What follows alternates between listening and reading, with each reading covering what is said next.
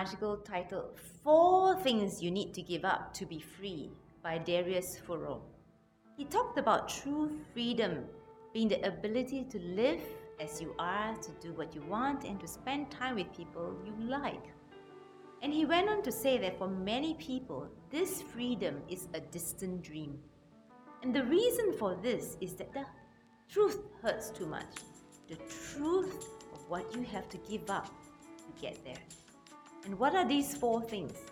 These 4 things are lies, comfort, fear of money, and incompatible people.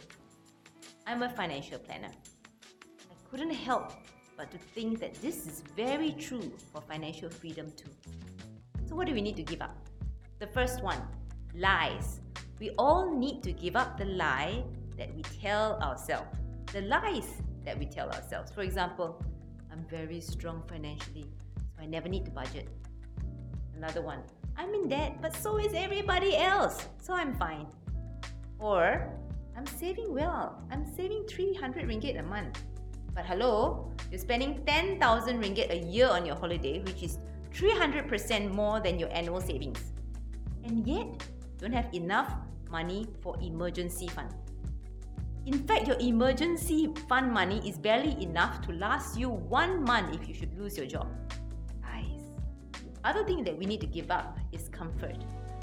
We may need to give up our comfortable way of managing our money. So we manage to save 10% of our income because, well, it's comfortable, we can do it. However, maybe it's worthwhile considering to get out of that comfort zone. Make it 15%, make it 30%, make it hurt a little.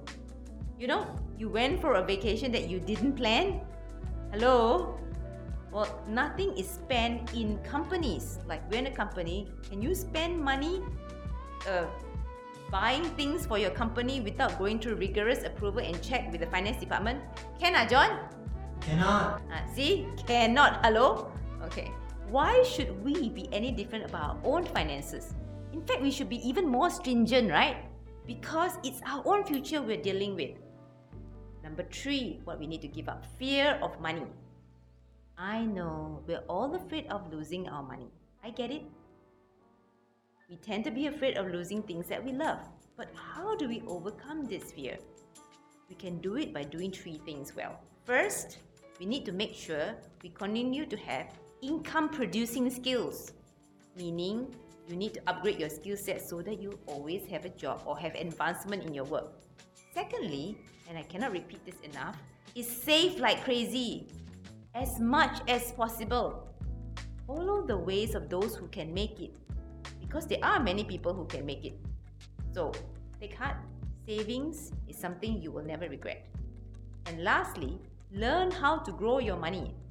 Making your money work for you will ensure that you will likely not run out of money in the long run. And finally, the 4th one, you need to give up incompatible people. You need to surround yourself with people who encourage you in the area of managing your money. But everyone's such a spendthrift. Everyone's spending money all the time.